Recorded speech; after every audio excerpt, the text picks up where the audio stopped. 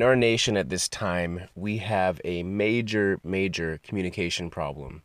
And this is also all over the world, but it seems like it couldn't have ever been worse than it is now. And it might be exacerbated by social media. But we're all more connected than ever before, and we all have the hardest time communicating across ideologies, maybe than ever before. And I heard recently, and I'd like to attribute it to the right person, but I can't remember exactly where I read it. It was a very wise, I thought, three continuums, three ways of thinking about the world that helps to explain how different political ideologies, especially in the United States, look at the world. And I'd like to share those with you today.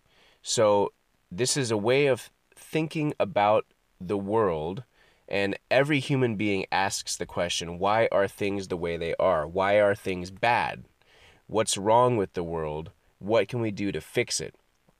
So I want to discuss three areas. This would be progressives, kind of like Democrats in America, conservatives, kind of like Republicans in America, and libertarians.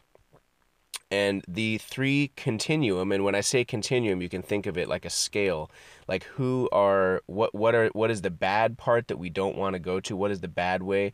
What is the good direction that we do want to go to? So for libertarians, the continuum that they're constantly thinking of, that they're asking this question, what is wrong with the world? Well, the bad direction that the world can go in is coercion. Coercion versus freedom.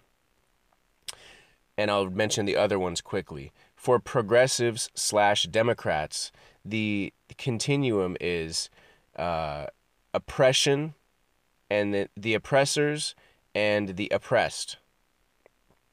And for conservatives / Republicans, it is barbarianism versus civilization. So taking these one at a time and looking at them is an interesting thought exercise. And it's not my point now to advocate for one of these positions, but just to say, let's all come down off of our high horses. Let's realize that other people other than me and people who think differently than me want the world to be a better place. They want for there to be less oppression, more freedom, and more order in the world. They want for the poor to do better. They want for diseases to be healed. They want for people's diets to be better and everything else you can imagine. But people look at the world in different ways. So I'm saying this to try and pull us down from our high horses where we're shouting at one another and say, let's at least start from the beginning and say, okay, I'm going to assume the best about you. You want the world to be better. So then why do you believe what you believe? So let's start with libertarians. If you believe that the world's problems exist on a continuum based on freedom being positive and that the most good can come when people are the most free, and coercion being negative, and that the problems of the world get worse and when human freedom is taken away, then you are going to not believe the other ways. You believe that when freedom is taken away, and you'd point towards communism, that's when everyone has to do the same things. Everybody has to sort their trash the same way. Everybody needs to go to the same schools so that we're all learning the same thing as a nation. Everybody needs to be in unison together. That's taking away your freedom. That doesn't allow for the individual to make decisions which then they can go on to succeed or fail in their own rights. And what's causing poverty to happen all over the place, and for breakups in families, and for all of these different social ills, isn't outside pressure from of the oppressor, as a progressive would think, and it isn't primarily disorder or barbarianism, as conservatives think. It's because you keep trying to coerce people into doing what they should do, and what you need to do is give them the freedom to succeed on their own or to fail, and maybe in that failure, look to someone who has done well and say, I'm going to do what that person's done. Now, for a progressive, or a Democrat, and these things aren't exactly connected, but that's the closest in terms of political parties. The idea is that the world is made up of oppressors who keep oppressing the oppressed. And if you could stop them from oppressing and keeping people down, then these social ills, poverty, disease, so on and so forth, these social ills would be cured.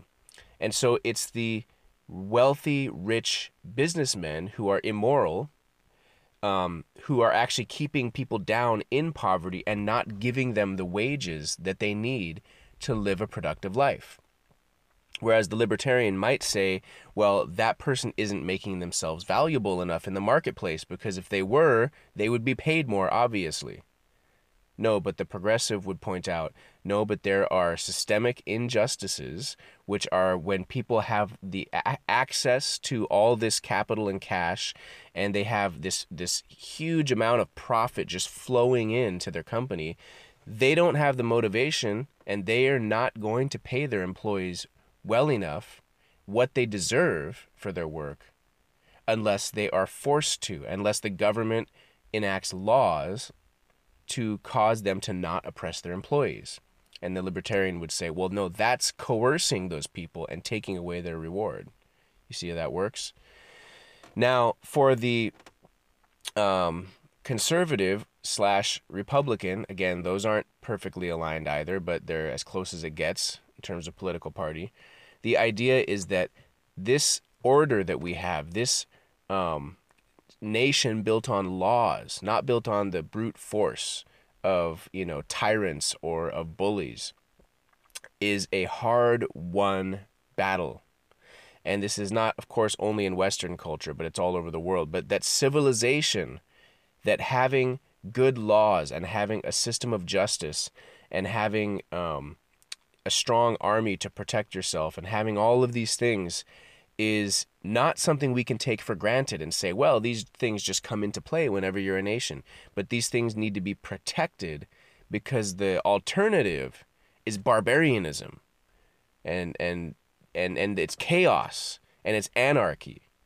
And you don't want to go there, because that you can see that in other places in the world. And from this lens, the problems that are happening in these broken countries like Venezuela and Somalia and Syria, the problems in these countries aren't because of the oppressor coming down and oppressing people. It's because it's in total chaos and anarchy. And so we need to protect civilization that we've built and not allow us to slip back into this barbarian type of existence, this sort of tribal sort of existence where there's no recourse for actions. There's no real rule of law. And they would point out in history, for instance, I remember reading in a book about the time when Russia left Afghanistan after being in there for many years. And when they left with their tanks and their, brutal regime, I'm sure, to some extent, when they left, there was a huge vacuum, and that vacuum was just total chaos, total utter chaos, and no one wanted to live in that culture. And this is the reason why when the Taliban came into power, people accepted them, because it's not simply that they loved the Taliban's theology or they loved the Taliban's laws. It's that anything is better than chaos. And so if these people say my wife needs to be covered from head to toe, hey, that's a small price to pay. At least she has a much lesser chance of being harmed on her way to the market to get groceries. So this is the type of thing that conservatives would point out. And so for each of these three perspectives, there are a lot of anecdotes you can point to, and there is, of course, bodies of writing to describe these. But it helps us to understand that people who think differently than we do are not simply evil people, but they have a different perspective on the world. They look at the world in a different continuum.